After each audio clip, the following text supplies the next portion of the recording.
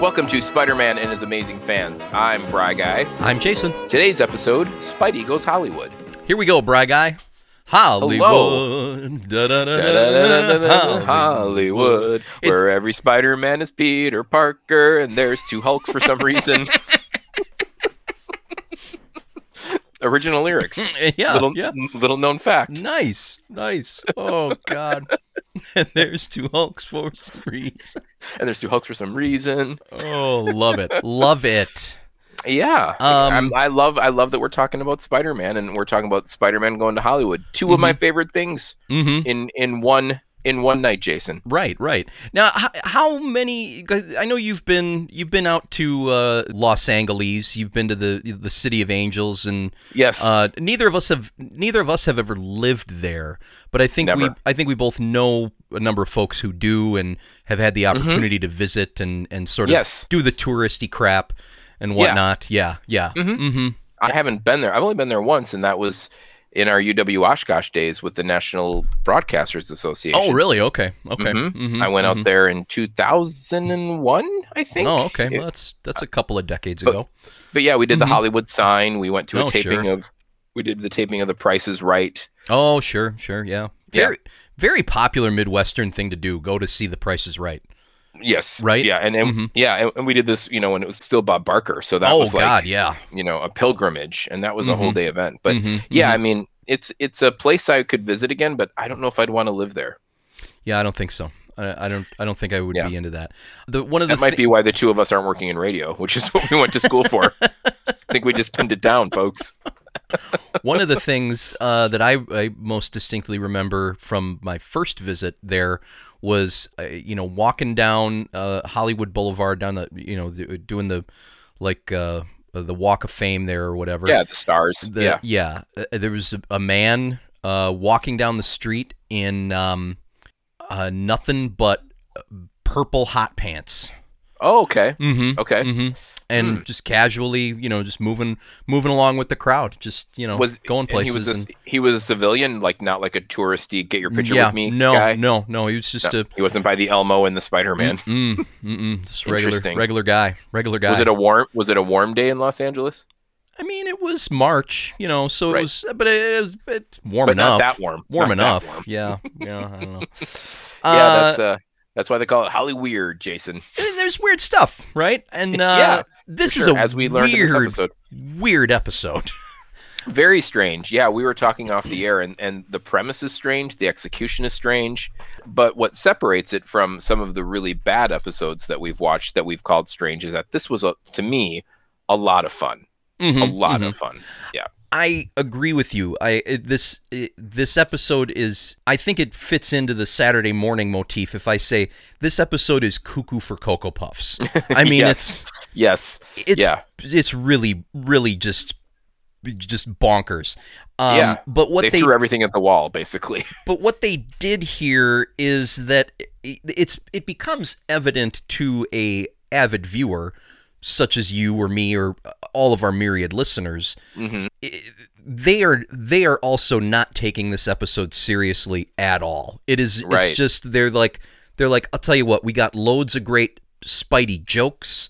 We want to do some fun sight gags. It's just fun and funny and bizarre, and it's just I compared in my head as I'm watching this to Arsenic and Aunt May from the last series, which we did not have favorable things to say about at all, because that really seemed like it was taking itself seriously, right? And it was mean-spirited. This didn't have seriousness really at all, and certainly not anything vindictive or mean. Yeah, this was just a lot of fun, and in fact, quite the opposite.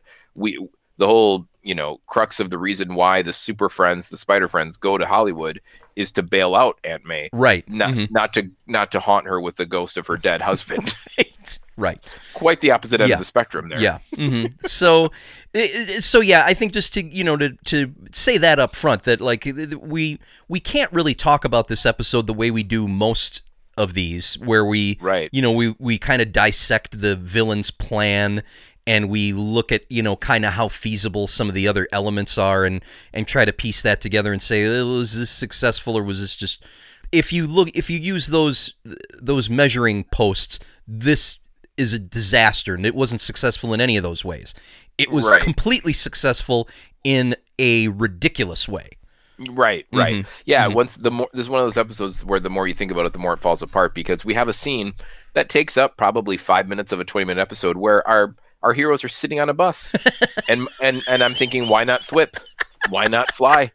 You're in New York, go to Hollywood. It's a day trip for you. Why are you taking a bus? I mean, these are the kind of things that we shouldn't think about too much. Yeah. It was. Yeah, it really, that was a lot of fun. And you know that you're in for a fun trip when your main character in the first 3 minutes is Sam or Stan, not quite sure, but that of his first name, but we know his last name is Blockbuster. Right. Yes. Later to have a very successul nationwide chain of video stores. Yeah. Right. From the Blockbuster family. Yeah. Correct. Yeah. That's right. Like the Kardashians or the Hiltons. The Blockbusters. Yeah.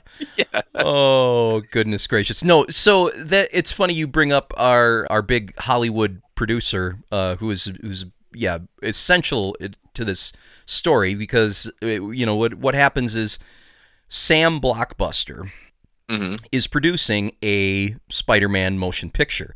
There's a lot of problems with it. He's gone through 5 Spider-Mans in a week, and he just can't catch a break. And he sends everybody home for the day, and he finds out, it was Mysterio who was sabotaging his picture all along. Because and on brand for Mysterio to be in the Hollywood episode. Mysterio's backstory is, of course, Hollywood special effects guy who goes bad and has lots of run-ins with Spider-Man. So it's good to have Mysterio in this episode, but Mysterio's been sabotaging the picture because he wants to get the real Spider-Man to be in it. Right. So that he can basically humiliate him and, of course, eventually, the most dastardly, awful thing you can say in this series, destroy Spider-Man in the end. Yes, yeah. Yep. Infer from that what you will. Right. It could be murder. It could be, a good kick in the shins. But destroy somewhere him. In there. Yeah. He's destroyed. Yeah. Exactly. And so when Mysterio comes to Sam Blockbuster with this plan and ostensibly forces him into it, we get Mr. Blockbuster then canvassing New York looking for Spider-Man. And they put up some posters that say, I can make you a star. Spider-Man, I can make you a star. Stan Blockbuster. Yeah. Okay. So I didn't imagine this. You didn't imagine this. They were saying Sam, but it was written as Stan. Correct. Okay. And I can't take credit for this, even though it's like, I should have thought of that. But my lovely wife, who didn't watch this with me, just, I told her, I basically gave her the synopsis before we went to tape here. And she said, well, it was probably supposed to be Stan, like Stan Lee. Right. And they screwed up in the when they took the script in to do the voice recording, they messed it up and they said Sam instead. And I said, that makes sense, actually. Yeah, Stan makes more sense than Sam. I would agree. Yeah. And Stan the Man Blockbuster. It did make me laugh, though, in that scene where Angel and Bobby are reading the poster. Yep. And she's like reading it aloud, word for word, and she's like, Spider-Man, I can make you a star. Call Sam Blockbuster. So close. She was so close. She almost had it. One word off. Because it was probably easier to just let it go than have to reanimate it. Or even re-record the audio. Yeah, I guess that would have been too much work. And they're thinking, it's a kid's show. They can't read. Don't worry about it. No big deal. No big deal. Right. So we get Mysterio wants him to get Spider-Man out there. This is, I think, where Angel and Bobby really, they want Spider-Man to be in this, right? And they desperately want him to go to Hollywood. Why do they want him to go, Brian? Because they want to go with him and they want to meet their crushes, right? Yeah. Basically, that's it. Yeah. They want to meet Lance Macho and what is it? Honey Dove. Yeah. And if you get an opportunity, folks, if you've not watched this episode, do yourself a favor, go back and at the 5-minute mark, see how Angelica and Bobby motion for those two people they want to meet. Right. Lance Macho is a bicep curl done by Angelica, and Honey Dove is an hourglass figure drawn in the air by Bobby. Right. And my wife saw that scene and from the kitchen, and she said, "Yeah, that's problematic." And I said, "You're not wrong," but I rewound it and watched it about 4 times because it made me laugh so hard. Oh, it's hilarious. And like that was one of the. It was even earlier than that I decided, okay, this is just a very silly episode. Just roll with it. But that was one of those points where I was like, yeah, this is like catering hardcore to the target audience for this series, because they're like, the way they react, it's just like how a 6-year-old would to the idea of going to Hollywood, right? Like, I want to go to Hollywood because right there at the airport will be our favorite stars, and we'll meet Lance them. Macho and Honey Dove. Yeah, exactly. Right. And that's how Hollywood works. There's just celebrities walking everywhere. And they're waiting for you when you get off the plane. Like, you're here. Welcome to my town. Welcome to my town. I finally get to meet you. I'm so glad you made it. Oh, God. Right. Yeah. But Spidey doesn't want to go at first. Right. But then he finds out that something that I think we probably figured out 7 episodes ago. Right. Aunt May's in dire straits because she's living with these 3 freeloader teenagers. Right. And she must not be getting Social Security, or it just goes to her groceries. I don't know. Because none of these 3 deadbeats, to my knowledge, have bringing in any sort of income. I haven't seen any of them go to work except for, pocket change to get Aunt May a plane ticket, as a gopher. Right. That's right. Yeah, that's all the work I've seen any of them do. Yeah. Right. At least in Spidey 81, Peter was working at the Bugle, Yeah, and it took me a while to kind of put that together, that, wait a minute, I know there's no J. Jonah Jameson, there's no Betty Brant. There's not really even a Daily Bugle, as far as, like, we might have seen a truck once in a while, but that's it. Yeah. So he doesn't want to go because he doesn't want to be famous, but then he finds out that Aunt May owes some amount of money that we know ends in 38 cents. It ends in 38 cents, yeah. Which is a joke that they run into the ground in this. I mean, they take a sledgehammer and they pound that joke into. I mean, I think if you would do a drinking game for the 38 cents, Jason, you wouldn't be able to watch this episode twice. You'd be a little tipsy for sure. Yeah, right. Yeah. Right. Oh yeah. Man, no, and it's funny because it's great. So she's Peter is like, well, Aunt May, how much do you need? It's and 38 cents. And he's like, well, that's not that bad, and it must not be that bad, because when they proposed this to Sam Blockbuster, he's like, is that all you want? He's like, exactly. Oh wait, yeah, no, okay. I mean, sure, yeah, that's reasonable. Yeah, and he gets it down to the penny. Right. And I don't know. I mean, I'm not working in the industry. Been a while since I've even had aspirations of that. But I'm pretty sure when you sign a deal to be in a movie, you don't get down to the penny as far as what you're going to get paid for the movie. Like, you'd round it up or down. I would think so. Ordinarily, I think they deal in whole dollars. Yeah.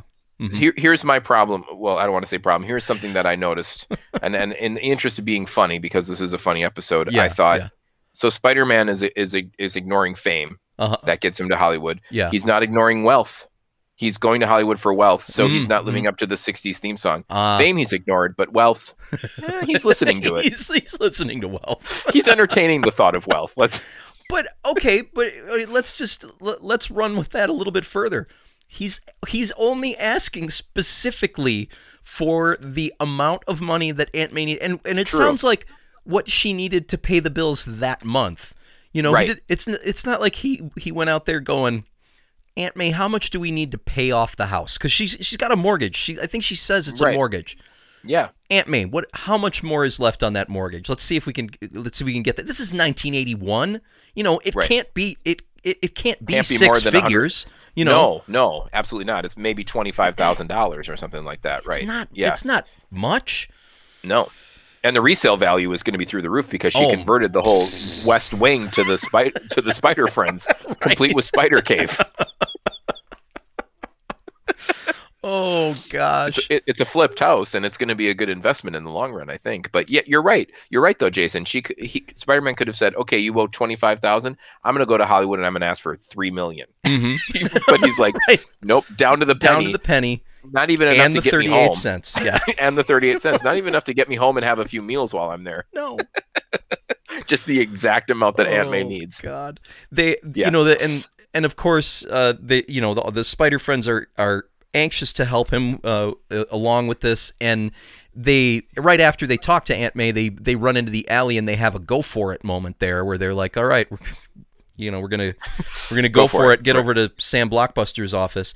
I noticed just randomly in that scene, because they're standing there, and then the two guys rush down the alley, and Angelica stands right there, and she does her woo move turn into Firestar.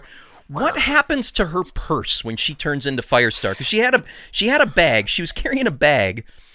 Turns into Firestar, disappears. Right. Where do you think it goes? Where's her keys?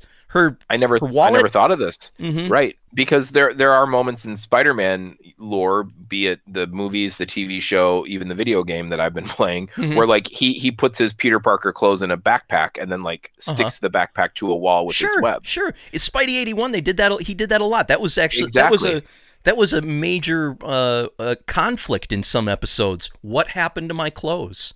Right, yeah. exactly. But Angelica's not wearing, and also what happens to the clothes that she was wearing when she becomes Firestar? Do they just become fire? Yeah. And that would explain why she can't help with the rent, because that's going she's through a lot of cash. And she's probably burning her purse full of money every time there's trouble in New York. I never thought of this, Jason, but you're right. You're onto something here. I don't know, to answer your question. Maybe this, again, another good question for Sean McKeever, might have been explored in some of the things that he's written. The Firestar purse episode. They head over to Sam Blockbuster's, and there's the obligatory room full of Spider-Men that are just lined up waiting to, Right, a cattle call kind of thing. Yeah. Complete with a midget and very obese Spider-Man. Yes. And honestly, like nothing, again, I'm not trying to be ableist or anything like that here. Don't get this wrong. But if you're a very overweight man dressed up as Spider-Man, do you really think you're going to get the part? Like, let's be honest. I think that's fair. I think that's a fair question. I mean, good for trying. But. I did like how Iceman and Firestar cleared out the room.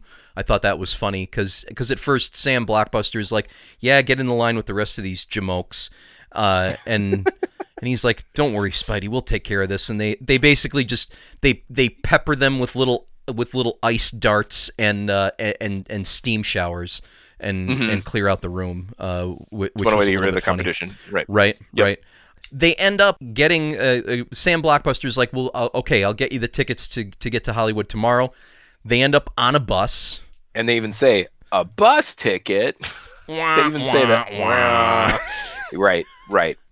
But whatever you do, commit to that bus. That's right. Don't think of other ways that you have to transport yourself. Just get on the bus. This was the first moment in this episode where, even on the first viewing, I literally laughed out loud. Okay. Did you notice they go to this interior shot of the bus, and it's from the vantage of the front of the bus over all the passengers, and Spider-Man and Iceman and Firestar are all sitting in the back of the bus.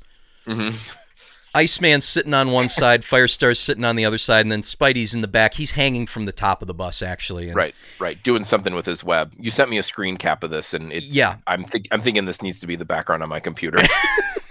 There's a lot going on here. Everyone, and you have to have a keen eye for this if you're not paying close attention, but. Everyone on the same side of the bus with Iceman is bundled up in coats and hats and gloves, and they're freezing.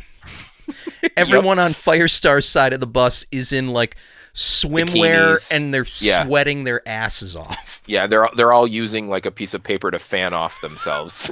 Right. And I was like, see, that's funny. Now I see what they're doing with this episode. That's a good touch. Yeah. Yeah, just wackiness. Yeah. And I will say I only watched this episode once, and I did not catch that. I just thought, what the F is Spider-Man doing? That's all I was thinking. Hanging upside, like he's that bored, because this is a long bus ride. From New York to California. You can't get much more bi-coastal than that. No. So he's, and this is before Game Boys or Kindles or smartphones or even an iPod. So he's doing, like you said, like a Jacob's ladder, right? On with his something. his spider web. Yeah. But more fun upside down. I suppose maybe a little bit more challenging. Yeah. Yeah, exactly. He probably mastered it sitting up. He's like, let's try this upside down. Let's go the other way.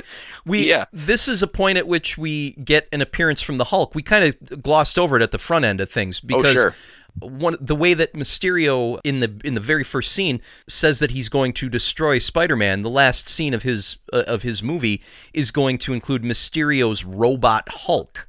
Mm-hmm. And the robot Hulk destroys Sam Blockbuster's car. That scene is actually pretty funny too. He just crumples it like a piece of paper. Yeah. But it's fake Hulk. It's robot Hulk that Mysterio has.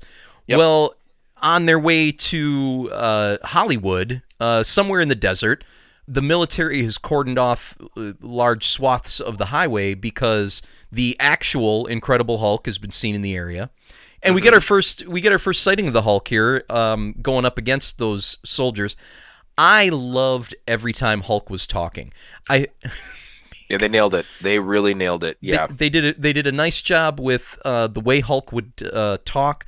I think the other thing is, like, I can remember, back when we would have watched this as kids, and I loved the Incredible Hulk TV show. Which, of course, Lou Ferrigno doesn't talk as the Hulk in that. He just grunts and, screams, roars and things of that nature. Yeah. But yeah, Hulk saying things, I think for that reason, because my initial contact with the Hulk was speechless, it always makes me laugh when Hulk talk and say Hulk things. Right. Hulk no use verbs. Right. It's very like Tarzan and Frankenstein's monster, like the Phil Hartman, Kevin Nealon sketch. Yeah. Totally. But yeah, I loved it too, and I liked how Bruce Banner was animated too, actually. And I could probably like make a compilation, Jason, and just watch it all day, like a YouTube video where it's just the Hulk turning in back to Bruce Banner and Bruce Banner to Hulk. I could watch that all day. Yeah, like that's sure. That's, as the kids say, my jam. So I loved it when Hulk said, like, he saw a tree and he's like, nice tree, Hulk, sit here and rest, right? Something like that. Tree pretty, Hulk, rest here. And then he slowly becomes Bruce Banner. Yeah. So he can't speak, but he is not beyond the intelligence level to notice the subtle beauty of a tree. Isn't that nice?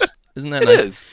Who doesn't notice a nice tree, And in my notes and in my brain and throughout the rest of this, we're gonna refer to Bruce Banner, who is of course the one who turns into the Hulk. I noticed though on my second viewing they never name him in this episode. They never say Bruce Banner or Dr. Banner. They do not say Bruce Banner. They don't say Jack.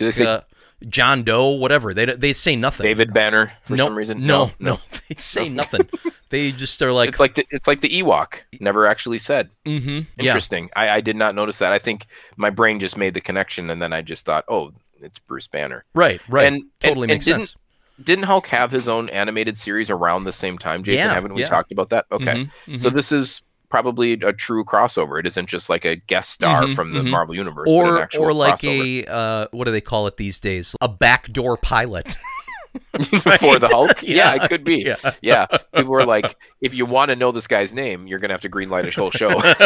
Otherwise, you're just going to get Hulk.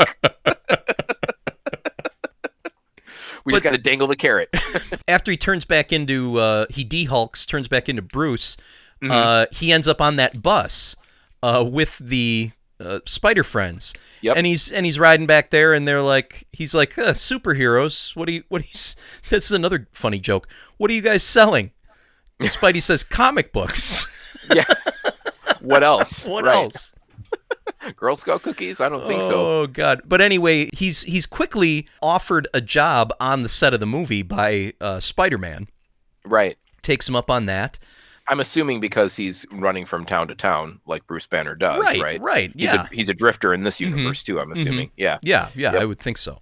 They takes him up on that. The Sam Blockbuster's like, yeah, you can push a broom or whatever. There's a moment here where they all arrive. They're meeting Sam Blockbuster. And another thing I noticed here, in this wackadoo episode. It's the first time that the villain, Mysterio in this case, watching the heroes do everything on a closed-circuit TV actually completely makes sense because they're on a movie set. Mysterio's on the same set in his underground lair. Like, yeah, it is actually completely plausible that he would have cameras everywhere. Yeah. In fact, he needs to watch the dailies, right? Right, because it's his movie. Exactly. So yeah, it makes a lot of sense. Yeah, totally makes sense. Yeah, you're right. But also that something that I thought was kind of funny is, he's watching the whole crew arrive there, and he's very glad to see Spider-Man. They get through a scene of the movie, and Firestar ends up having to save Spider-Man from the mechanical mutant ape arm. Right, just an arm. Just an arm. Right. Yep. Being controlled by Mysterio. And after that scene, Mysterio sucks Sam Blockbuster down another trap door and is like, hey, where did these other superheroes come from? And I'm like, right, I told you to get one. Mysterio, they were on the picture in the closed circuit TV that you were watching 2 minutes ago. Right. All but three of them were right there. Yeah, but finally he's like, now I have to say something. Yeah. If they were just coming to watch, that's one thing. Right, but if they want to be in this movie, I don't think so. I only have an extra 38 cents. I don't have the budget for two more heroes. What did you think of that? The way that Sam Blockbuster directs movies too, because I thought that was also very much like how a 6-year-old would direct a movie. Like, all right, there's a big monkey after you. Just pretend to be fighting it. Yeah. Action. Here, right. We're gonna bring a monkey paw into frame, and you pretend to punch it, and we'll take care of the rest. Yeah. Right. Exactly. It's exactly what a kid would think you do at a movie. Right. He's directing a movie like no one who has ever really even seen a movie, much less directed one. Someone who knows the concept of movies. Right. Right. I mean, he's watched a couple earlier this week. Right. Like for sure, he's probably seen one or two. Yeah. Right. He halfway through the second was like, yeah, I get it. I got it. I get how this whole thing works. It didn't help that it was Kramer versus Kramer in terms of endearment. I know how movies work. That's awesome. But yeah, you're right. It was like what a 6-year-old would think. A 6-year-old thinks you fly to Hollywood or take a bus. Celebrities are there waiting for you, and you make a movie just by like pretending. You're basically filming you pretending. Right. That's how you make a movie. That's how you make a movie. Yep. Yeah. Isn't that how you did it when you were a kid? Oh, absolutely. Yeah. Very rapidly, like even after that, so that first scene in Mysterio, like I said, he kind of dresses down Sam Blockbuster and is like, all right, well, we're going to have to get this Spider-Man, okay. Bruce Banner notices Sam Blockbuster popping up out of that trap door really fast. He's like, that's not normal. That's not regular. Did they do another? I'm trying to remember if they did the shark scene with the boat. Yep. That wasn't that interesting actually, because it was just a mechanical shark. Iceman saves Spider-Man from that little accident, of course, by freezing the tank of water and the robot shark. Yep. Water's involved. He's got this. Yep. But I did notice the stars that were swirling over Spider-Man's head after he pops out of the robot shark, which made me laugh because I was like a Bugs Bunny like kind a Bugs Bunny cartoon. Yeah. Right. And doesn't at this point Bruce Banner warn everybody of this trapdoor situation and they ignore him? A little later. That's later. Okay. Yeah. Okay. But this is where Mysterio, having overheard Firestar and Iceman talking about how, man, we've been here for a whole day. We haven't met Lance Macho and Honey Dove yet. And we're on a playset. What else are we supposed to do here? Mysterio's like, I got this. What did you think of Mysterio's creepy robot factory? Okay. Yeah, I want to talk about this. We need to unpack this a little bit. It was very close to the fembots that Doctor Doom had in Yes. Spidey 81. And Mm-hmm. and this is one of those things where the more you think about it, the kind of more disturbing it is. There's just like a universal robot mold that he just puts a skin sack over. Right. And a head. And somehow every human being, non-android, is convinced that it's this person that it's supposed to look like. Right. The voice is there, the mannerisms are there. I'm assuming they feel and smell and interact like a human being would, but it's literally just a metal shell with skin thrown over it. Right. Yes. And did you notice like that console that he was operating when he's like I'm gonna create these. He pushes a button and there's like a blast of steam and skin appears over the robotic skeleton. Yep. And they cut to his display and it just says in big red letters flesh, and then he pushes another one and the it says button, attire. Right. And then boom, the clothes go on. And it's all robot. There. Yeah, and they were on like. But he pulls the heads out of like a different crate on the other side of the room, and he's like, okay, slap the heads on. Yep. Perfect. Male head, female head, and then a wig, and we're done. Yeah, but and the robots are laying on what looked like the sort of bed like from Age of Ultron, the Avengers movie. Yeah, that Vision was in. Like they're like, and then there's like steam and a hiss involved in it. Frankenstein meets Dr. Evil meets, I guess, Ultron. Yeah, but yeah, the flesh button was like, ugh. What is this guy doing when the camera's not rolling on him? What else does that flush button do, sir? Oh God!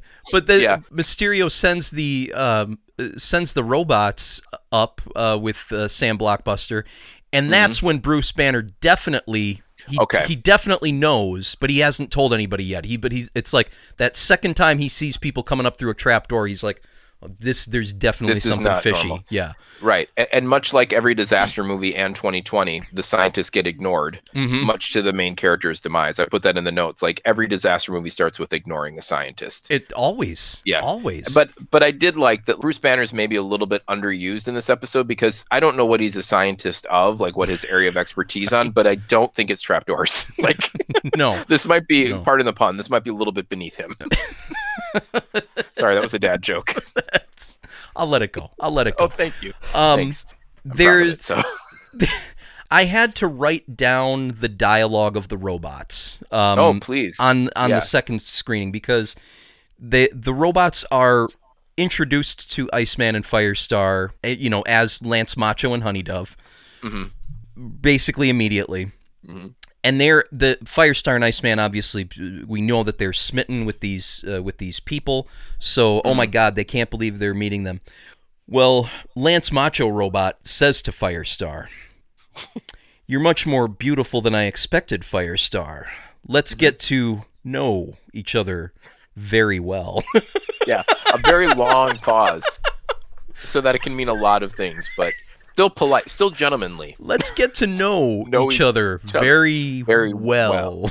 Right. And as friends? No, I don't know. I don't know what that means. Like, let's talk about our politics. Let's. and Honey Dove says to Iceman, even better. "Let's take a walk, Mr. Cool, and talk about the private scenes we'll play together." Much more suggestive. Much more deliberate. In the defense of the writers, Bobby's a little bit slower than Angelica. He needs a little bit more of a clear signal. Yeah. I don't know about you, Jason. I've never met any of my real celebrity crushes, and I'm a cool guy. I get it. People love Brian. I get it. But I'm not disillusioned enough to think that if I met Natalie Portman, she'd be like, "Hey, big boy, let's talk about our private scenes together." I'd be like, "Nah, something's going on. You might be a robot. Something's weird." Right. And I mean, these people are superheroes for a living. Yeah. For lack of a better word. You think they would be able to kind of catch when someone's lying to them. But they're just so happy, so enamored that they just go along with it blindly. The Lance Macho Robot takes Firestar into the Arctic room. Which every movie set has, right? Yeah. Just a room where you can get it down to 20 degrees below zero or whatever. It's just it gets very, very cold in there, and That's something we're going to obviously continue to see for many more episodes. It's like yin and yang, fire and ice. Every time Firestar's in trouble, it's because she's really cold. Every time Iceman's in trouble, it's because he's way too hot. He's really, really hot. Exactly. Yep. And I also feel like we're going to see a lot of, we need a way to defeat our hero, so we're going to create something that doesn't exist, like an Arctic room on a movie set. Right. Like, that's not outside of the realm of possibility for these writers, Jason. The Arctic room. I did like that that they didn't, they didn't mess around with these robots very long. It was like they meet, okay, immediately we're taking Firestar into the freezing room. Mm-hmm. She finds out right away it's a robot. And similar with Iceman, they're walking around. It looked like they were walking around like backstage at my high school auditorium or something like that. Yeah, like it was not a movie set. It was very non-specific, but just also very amateurish looking. But Iceman was suspicious right away. He was like, you're not really affected by how cold my arm is. And then he's like, let's see what happens when I do this. Yeah, and he's blasting her with ice. Right. This might be why he's single. This is not how to impress someone on a first date, Jason. But this is what the robot says, Brian. Oh, I forget. Go. She's like arms up, and she's just getting nailed with the ice blast, and she goes, feels yummy. What does that even mean? I forgot. I totally forgot. I totally forgot about that. Oh my god, I don't know what that means either. Like, is it like an S&M thing? Is it like a keep it coming? Oh my god, feels yummy. So these android skin machines like cold, I guess, and it doesn't feel good. It feels yummy. Feels yummy. Oh boy! Oh my god! Right? Oh my god! Yeah, right. That's something. That is a thing. But she tricks Iceman into going into a room with a bunch of heat lamps through use of a Firestar hologram, and then we cut back to Spider-Man, who he's been in the midst of playing a game of tag with alien monsters on the movie set. They had like some kind of ray guns that were like real or whatever. That was also not a very good scheme for Mysterio. I didn't think, because ray guns in this show are never threatening. Right. But particularly here, it was just you can make mincemeat out of them pretty quick. Yeah. But he gets done with that, and that is where Bruce Banner finally comes up to him and he's like, "Hey, Spider-Man, there's something weird going on around here." And yeah. You need to pay attention here. Yeah. Right. And both Sam, I think it was Sam Blockbuster who's like, "Hey, quit talking to my star. Get out of here, you deadbeat, blah blah blah." And this upsets Bruce Banner such that he has to Hulk out. And I was like, yep. Now we're getting somewhere. Nice to see the Hulk. This is right at around 20 minutes or so, right? Right. Yeah. So it was the final battle coming now because I don't want to give anything away, but Hulk really plays a big part in the final battle. But did you think that him getting that upset to become the Hulk over being asked to leave a movie set was a little bit overproportioned, or was that just me? I think Bruce was also nervous for Spider-Man's safety. That's what I think. Okay. So there's a lot of emotions. I think there were a lot of emotions, a lot of anxiety about what was going on. Yeah. Okay. So it wasn't just that guy told me not to trespass. Ah! Right. Okay. All right. And another great Hulk line here. He hulks out, and Hulk goes, "Why Hulk in funny place?" Do you think he says that every time he becomes the Hulk? Like, he doesn't remember where Bruce Banner was? Right. Like, is Hulk his own identity, completely separate from Bruce Banner? I think so. He lives in this world where he just wakes up and falls asleep, and every time he wakes up, he's in a new place. Oh, yeah. I'm pretty sure that's how it works. At least at this point, yeah. So much like the Spider Friends go for it, this could be Hulk's catchphrase. Why Hulk in funny place? Funny place. Every place he goes to is funny. Wait a minute, I fell asleep by a tree. I woke up on a movie set. That's kind of a funny place.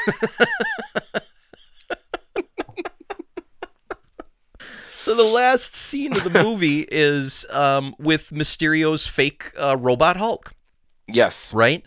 Yep. Spider-Man's not doing well against the robot Hulk. No, not at all. Yeah. He hops onto a building. He's like, "Oh, I forgot these are fake buildings," and the Hulk just like crushes it, or the fake Hulk crushes it, and he's swinging and missing at him, and nothing's going well. And then all of a sudden, Brian, two Hulks. Two Hulks. Mm-hmm. We get two Hulks this episode. So maybe he only has to, he doesn't have to make any other appearances the rest of the series because he's in this one twice. But I loved watching Robot Hulk fight real Hulk. That was like the highlight of this episode for me. How about you? Oh, yes, loved it. Loved when Hulk said that there only one Hulk, real Hulk, destroy or do something to fake Hulk. It was yeah. He laid out his MO. Yeah. He diagrammed his play perfectly. And then the scene that I really like, the fight to a draw initially, they're punching, they're swinging, they're smashing. Oh, I think that's what he said. Real Hulk smash fake Hulk. Yeah, I was going to say, you might be giving too many words. Too many verbs. But when he was literally smashing fake Hulk and like pounding it such that the gears and metal were just spraying out of the robot sparks Hulk. And everything. Yeah, it was terrific. Yeah, right. And now are we to believe that sorry, I keep going back to this. The skeleton of the robot Hulk is the same skeleton you would use for Lance Macho? I think so. It's just that's just a lot of extra skin. Skin molded to look like muscles. Well, then this should be a quick fight. Just loose hanging skin on a 5'8", 180-pound frame. That's oh god, that's great. In the meantime, Iceman and Firestar solved their problems. Oh, I think because when Bruce hulked out, he kind of inadvertently rescued Firestar by basically knocking the door of the Arctic room in, and then she kind of thawed out and she was okay. But in time, right? But they get back to help Spidey.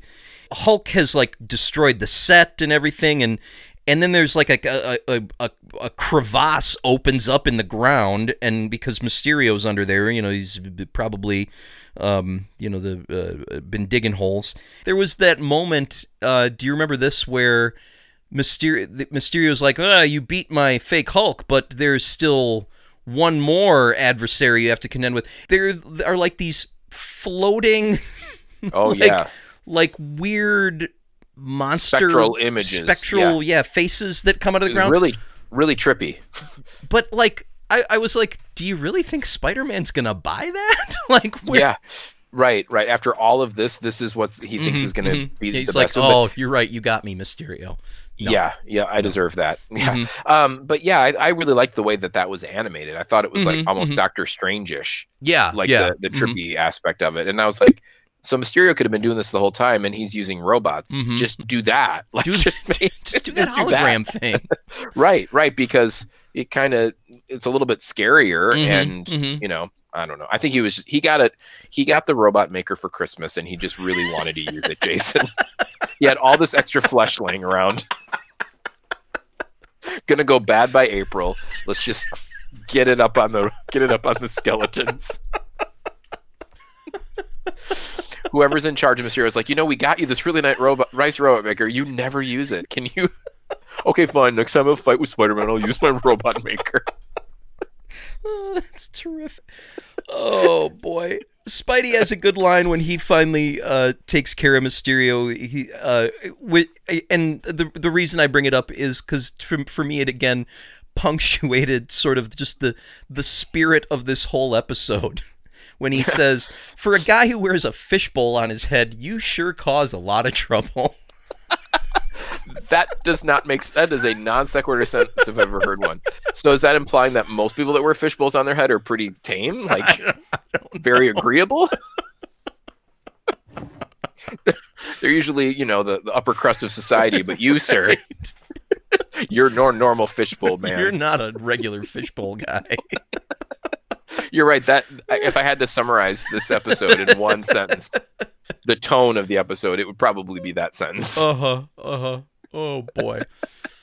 But that's kind of the climax of the episode. There's a little thing at the end where I noted Spidey, has to do the right thing. He's like, Sam, you were in cahoots with Mysterio. I have to turn you over to the cops. And Sam Blockbuster's like, yeah, that's fair. Yeah, he's just like, I had that coming. He's like, yep, totally. But not before he has a very, very well animated temper tantrum where he just kind of. Did you see this? I know you watched it twice. He just basically kind of moves his legs and arms in a, I don't know, like a Richard Simmons kind of motion. Because much like in an homage to the other series that had the stuntmen in it, where they were like, oh, all the tape got ruined. You remember in the Stuntman episode? Yes. In this one, they get to the end and Sam Blockbuster's like, oh, I got this all on film. It's great. And he's like, oh, the cameraman leans over. He's like, Sam, I forgot to tell you, we ran out of film. And that's what gives him the temper tantrum. That's where he throws the tantrum. But yeah, probably didn't even realize up until that point that you need film to make a movie. It just goes into the camera. Right. Goes into the camera. You open up the side, the movie comes out. Yeah, here it is on ready. It's done. Yeah. It's just on regular movie paper, Yeah, that you send to the theaters. Come on. Everyone knows this. I've seen a movie and a half. I know how this works. Oh, terrific. Yeah, it was a Crazeballs episode, Jason. It was very fun, but very strange. I had a lot of fun talking about it, but I was laughing a lot at the episode, and I didn't know if it was laughing at or laughing with the episode. What is your verdict on that? I think we were laughing with. You think the tongue was in the cheek? The writers. I think they must have been. Yeah. Okay. It was just it was too far off the rails like the jokes were just coming so fast in this one. Right. I really feel like other times the comedy has been like unintended or there just wasn't very much of it. This one, like one good line in an episode or something. Right. Yeah, this one it's like they got all their giggles out with this episode. Yeah, right. Mm-hmm. There might have been some illegal substances happening in the writer's room. I don't begrudge them that at all. Mm-hmm. I mean, if this is what they're doing for a living and they're grown adults in the 80s, what else are you going to do? Yeah, yeah, absolutely. Yeah. So you got to give it a rating at the end of the day here, Brian. What's your radioactive spider rating? I'm breaking form a little bit today. I'm going to give it 2.5 spiders and 38 cents. I think that's fair. That's okay. That's so I guess rating. that's 3 spiders. I don't know what the current value of cents to radioactive spiders is, but I'm thinking it's around 3 spiders. I'll tell you what. I was going to give this like when we sat down to start recording. I was going to give this 3 radioactive spiders. I had so much fun laughing with you talking about this episode. I'm going to bump that up. 3.5 radioactive spiders. And 38 cents. It's and 38 cents. It's delightful fun just for having good Spidey times. And there's that scene they do at the end on the Hollywood sign too with ice and fireworks. They do like a fire display like da-da, I think they even like break the fourth wall and look right at the camera at that point. It's right. So how serious could this episode really be when that's how it ends? Totally unserious in every way. And it was a lot of fun. So just go and watch it and enjoy it. Please do. I know that a friend of the show, Brian, said that he listens to our episodes first and then he decides if he's going to go back and watch the Spidey episode. So for some reason, he decided to watch Sunfire after we talked about it. So not quite sure the logic inside, but that's fine. But I really hope that Brian and the whole family sit and watch this episode because there's something for everyone in there. There really is. It's a lot of fun. Yeah. Well, enjoy it, and enjoyed talking about it with you. It's always a good time, and this in particular. So until next time, when I believe we will be undertaking the vengeance of Loki. Yes, have some more fun, marvelly guest stars on that one. So looking forward to that too. Yeah, absolutely. All right, good stuff, buddy. Talk next week.